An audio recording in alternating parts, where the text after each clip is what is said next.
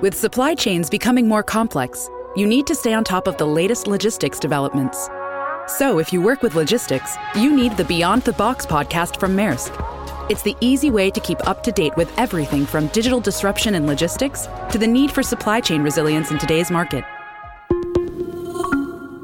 Find out more and keep ahead of the game with the Beyond the Box podcast on logistics insights at maersk.com/insights. This is Bart Peterson, and you are listening to the FCPA Compliance Report on the Compliance Podcast Network. This is Greg Gilchrist, and you are listening to the FCPA Compliance Report on the Compliance Podcast Network. This is Dan DeMarco, and you are listening to the FCPA Compliance Report on the Compliance Podcast Network. Hello, everyone. This is Tom Fox. I'd like to welcome you to the FCPA Compliance Report on the Compliance Podcast Network. Today I have with me Michael DeBernardis. He is a counsel at Hughes Hubbard, and along with his colleague Jonathan Ziegelbaum, they recently authored a paper entitled Revisiting the China Initiative. Will the focus on FCPA prosecutions of Chinese companies produce results? I had the opportunity to visit with Michael on the China Initiative, and we talked about some of the developments around this, why it's significant, what developments have been seen over the past 6 months since the initiative was announced. Does the initiative tie into greater transparency for Chinese-owned companies in the United States? Does the China Initiative mean that the FCPA is being weaponized, and if so, what are the implications? What about Chinese pushback? Obviously, FedEx took some of the brunt from a pushback in another area, but if we think about GSK in China, what that might mean going forward. It's a fascinating exploration on the intersection of both foreign policy, trade sanctions, FCPA, and the Trump administration's apparent trade war with China. I know you will enjoy it. The FCPA Compliance Report is a production of the Compliance Podcast Network and a proud member of C-Suite Radio. Hello, everyone. This is Tom Fox back for another episode, and we are all in for a treat today because I have back with me Michael DeBernardis. He's fastly becoming a fan fave on the FCPA Compliance Report, and we're going to take up a topic today that frankly concerns me a little bit, and I'm going to explore this from Michael from really his white-collar defense perspective. So, Michael, first of all, for that incredibly long-winded introduction, welcome back, and thank you for taking the time to visit with me today. Thanks, Tom. It's always fun to come on and chat with you about these interesting topics. So what we're going to take up today, Michael, as you know, is the China Initiative. And I thought maybe you could introduce to our audience what the China Initiative is, most specifically around the Foreign Corrupt Practices Act. Sure. So the China Initiative was announced by then Attorney General Jeff Sessions really shortly before he resigned. And its main focus was on putting resources in place, conducting training, and having prosecutorial emphasis, I'll say, around what the DOJ has termed Chinese economic espionage. So the focus was really on combating trade secrets theft, combating hacking by Chinese parties, but a really interesting component of the initiative, and it was laid out in a November 1, 2018 press release. There was a fact sheet that had 10 goals for the initiative, and sort of the one that's I think most relevant for our conversation today, and the one that maybe caught some people by surprise was a goal to identify FCPA cases involving Chinese companies that compete with American businesses. And so, the theory was this is just another way that the Chinese government and Chinese companies are acting unfairly towards U.S. economic interests. But this sort of particular goal of the China Initiative really stood out. So the initiative around the FCPA, Michael, frankly concerned me if it could be interpreted as a weaponization of the Foreign Corrupt Practices Act, its enforcement and prosecution. I recognize that numerous commentators, or at least some, have alleged that in the past. I've tended to reject that because I didn't see any of that sitting where I do, is sort of watching it from the outside. But moreover, all of the companies that I had seen prosecuted or involved in enforcement actions had actually violated the FCPA, and that the facts on the ground certainly supported an enforcement action, and it supported the fines and penalties leveled against them. And my concern here is that now we other parties may be able to at least allege selective enforcement against the China initiative. What's sort of your thoughts on that? I think that's certainly a concern, and it's one that I think a lot of practitioners in this area share. A lot of commentators certainly have shared the same. At the very least, it seems to be changing a new approach, a novel approach for the DOJ in these cases.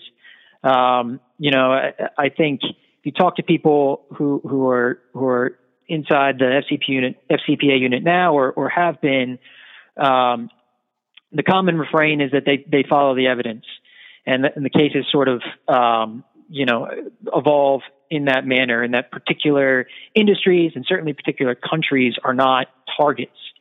So this is certainly going to be a novel approach. I think the concern you've expressed is a real one, and it's one that, in truth, may ultimately hamper the DOJ in reaching the goal of the initiative.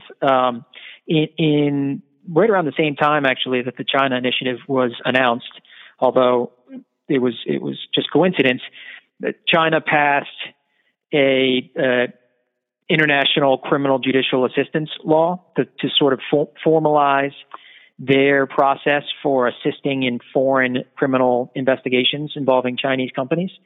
And one of the stated formal reasons for denying a request for assistance is, that the crime appears to be motivated by politics, the investigation appears to be motivated by politics, or, there's another stated justification, which, China can deny assistance if the request seems to be based on, race or nationality. So by framing the initiative in this way, focusing specifically on Chinese companies, you're sort of providing fodder for Chinese authorities to deny requests for assistance. And really that assistance can be critical in trying to make one of these FCPA cases. Michael, let me unpack that in a minute, because I want to go back to one of your opening remarks, which was the reason for the overall China initiative, not simply the FCPA component.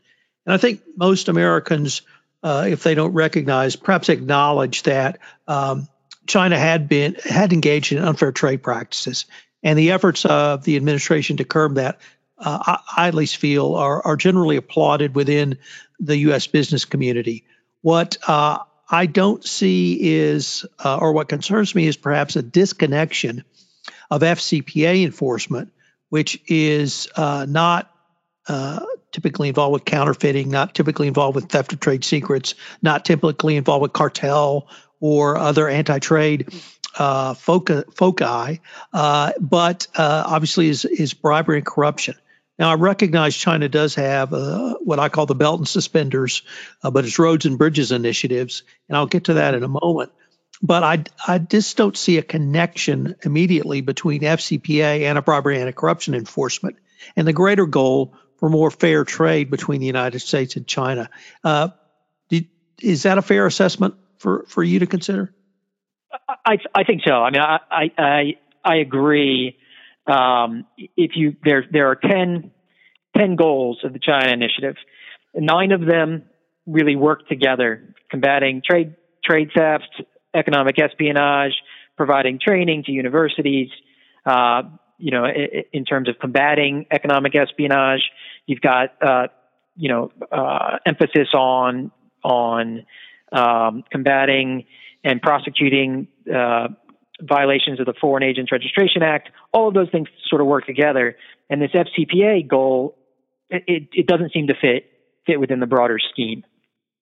So I do think that your thought is a fair one. That the effort of the U.S. government, which I think you're right. I mean, it's not just applauded by business community, but I think it has mostly bipartisan support of really curbing some of these unfair trade practices. Particular goal seems to be an outlier within that overall set. So now let me turn to your concern raised about potential or lack of cooperation between China and U.S. prosecutors.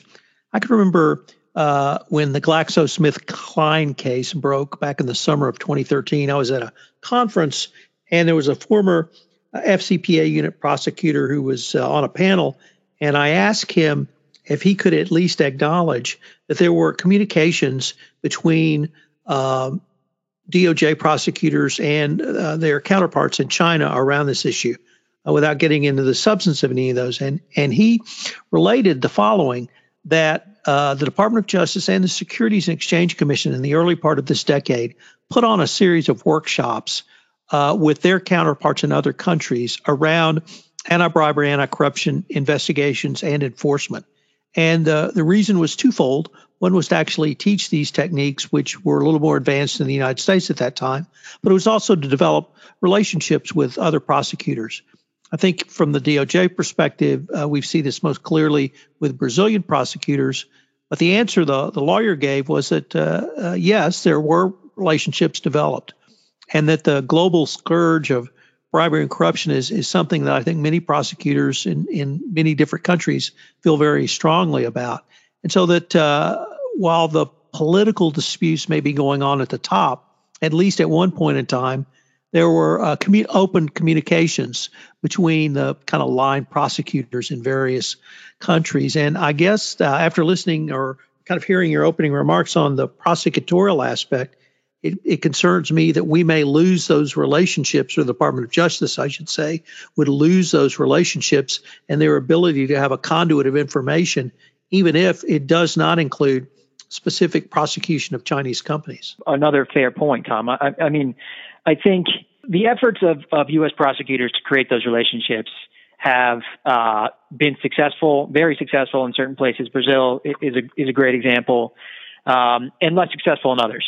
And I think one of the places where really there hasn't been a ton of success has been in creating those relationships and really engaging in that cooperation with China. And it's sort of been a really poorly kept secret that the U.S.'s efforts to use MLAT's Mutual Legal Assistance Treaty, there's an agreement in place between the U.S. and China for this type of assistance, and that it has really been unsuccessful. And actually, again, sort of by coincidence, there was a recent case here in D.C. That shed some more specific light on this issue, and I don't want to get into the details of the case, which related to subpoenas that the DOJ had sent to some Chinese banks. But in the course of writing her opinion, Judge Howell in DDC brought up some real statistics on this issue, and I don't have them in front of me, but it was, I think the statistics that they had was there were 50 over the past decade. There have been 50 requests by the Department of Justice for bank records in China, and 35 of them have gone completely unanswered. The other 15 came back incomplete or with summaries rather than the actual evidence. And that there were, I believe there's 40 outstanding requests for assistance that haven't been even acknowledged or responded to by China. So the reality is right now, and part of the reason that the Department of Justice hasn't had success in bringing FCPA cases against Chinese companies is that they're not getting cooperation on the other side. And like I said, I don't think that announcing this initiative in this way necessarily helps that cause. So now let me turn, Michael, to two areas where I think FCPA, if not enforcement, certainly scrutiny would be appropriate. The first was, and we've had one example of this, what used to be called reverse mergers, where a Chinese company or investor would buy an existing U.S. company that was publicly listed. This was done more often in the early part of the decade, largely for investment purposes. But if you purchase a U.S. publicly traded company, you're going to subject yourself to a wide variety of laws, known or unknown to the Chinese purchaser. And there was a company called Rhino that got into trouble in that manner. The other area, though, is what I'd refer to as the Belt and Roads initiative by China, where they were working quite diligently in emerging countries to build infrastructure projects, have massive infrastructure projects. And there's kind of either open secrets or undertoned rumblings or even complaints, maybe that's the better phrase, that the Chinese are not doing this on a level playing field, meaning that there may be gratuities being paid or other benefits being given to certain foreign government officials to facilitate these massive infrastructure projects. I find FCPA enforcement appropriate in those situations where the facts justify it. And certainly as to the second issue, I think it's well within the purview of the Department of Justice to try to protect U.S. companies through maintaining, or at least trying to maintain, a level playing field by penalizing bribery and corruption. Do you see any evidence of that in the China initiative? Well, I think first I agree with you. I think those are two very reasonable places for an FCPA focus. The Belt and Road Initiative is sort of getting international attention for a great number of reasons. And there's actually been a lot of attention from the anti-corruption perspective. And China itself, to their credit, has held a number of workshops and initiatives to really try to make sure that the initiative is done with as much integrity as possible. They're providing training.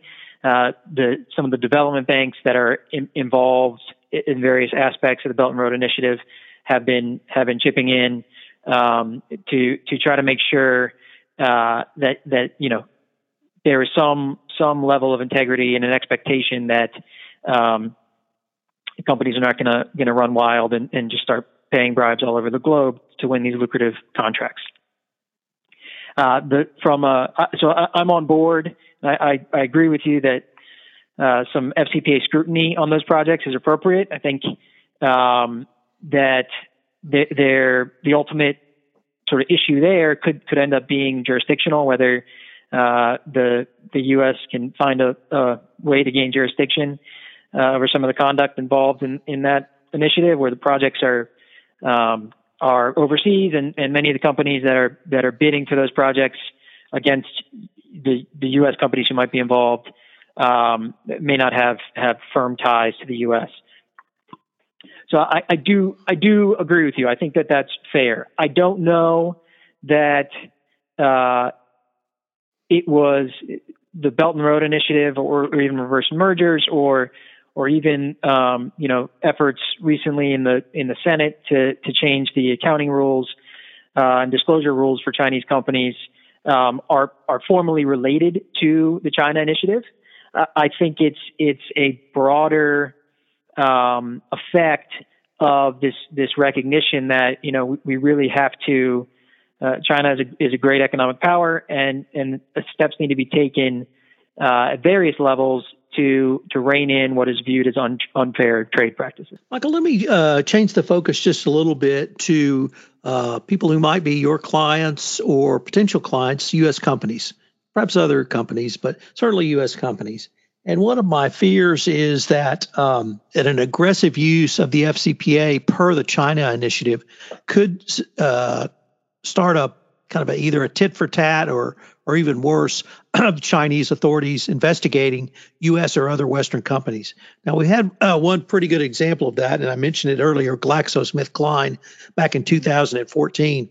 Excuse me. And that prosecution was extraordinarily interesting, largely because it was based upon Chinese domestic law, which is quite severe around bribery and corruption and payment to Chinese government officials. And I tell people, wherever you want to be in life, under investigation, in trial, or in a Chinese jail is not any of the top three. And so if the Chinese begin to investigate U.S. companies,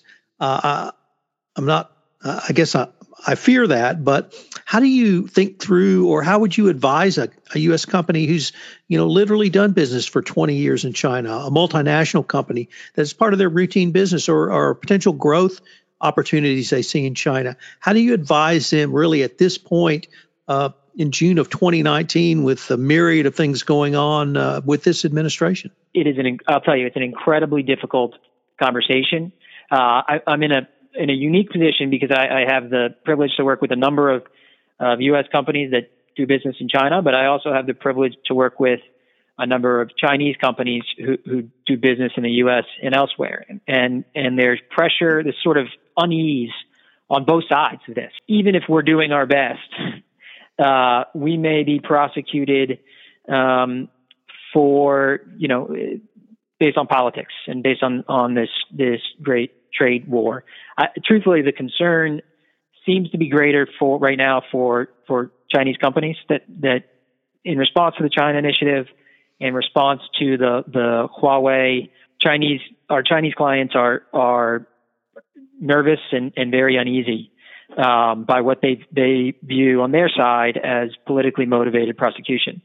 U.S. companies that I've worked with in China are certainly wary, and they're taking steps to, make sure that if they haven't already, that make sure that the business they're operating in China is strictly complying with Chinese law, because the Huawei prosecution has been so public, and before that we had ZTE. There's a feeling, at least, that the U.S. has been more aggressive in sort of targeting companies as part of this trade war. At least that's how it's viewed on the Chinese side of this. But it's difficult. I mean, there's not a whole lot you can tell a company other than be careful, make sure that you're doing everything appropriately. That doesn't give a lot of comfort when companies are worried that the prosecution is going to be politically motivated. And I guess even with that sage advice, we had the example this week of FedEx, who through apparently an error based in good faith on attempting to follow U.S. sanctions around specifically Huawei, ship packages that were addressed to Huawei to the United States. Turned out that was an incorrect decision by FedEx, but now there are myriad investigations going on in China. So I guess one of my other greater fears is that there are so many moving parts that even a company as sophisticated in shipping products as FedEx, as that's their business, can make in good faith a misstep, and that misstep could lead to much greater sanctions down the road. I think that's absolutely possible and right. And another thing you may start seeing, the U.S., just sticking with the FCPA context, has not been shy about prosecuting U.S. companies, European companies for their activities in China, and by doing so, to date, the Chinese government hasn't taken much of an action, a corresponding act with respect to that. If the U.S. prosecutes a U.S. company for corruption in China, there hasn't been much effort on the part of the Chinese government to also, prosecute that company. That may change, and you may have a situation where the DOJ is sort of teeing up cases for the Chinese government to take of against U.S., American, and European companies. Well, Michael, unfortunately, we're near the end of our time, but this has just been a fascinating discussion of not only a real world problem, but one is literally changing by the day. So I look forward to continuing the conversation. Yeah, thanks very much, Tom. Hello, everyone. This is Tom Fox again. I hope you enjoyed this episode of the FCPA Compliance Report. If you have any questions on this episode, you can email me at tfox@tfoxlaw.com. Also, I'd urge you to check out Michael and Jonathan's most excellent article, Revisiting the China Initiative, with a focus on FCPA prosecutions of Chinese companies' produce results. We've, of course, linked to it in the show notes. There's information on how to contact Michael should you wish to do so in that article. I hope you'll join us again next week where we have another topical conversation around the FCPA compliance and ethics. The FCPA Compliance Report is produced by the Compliance Podcast Network and is a proud member of C-Suite Radio. Thanks again for listening.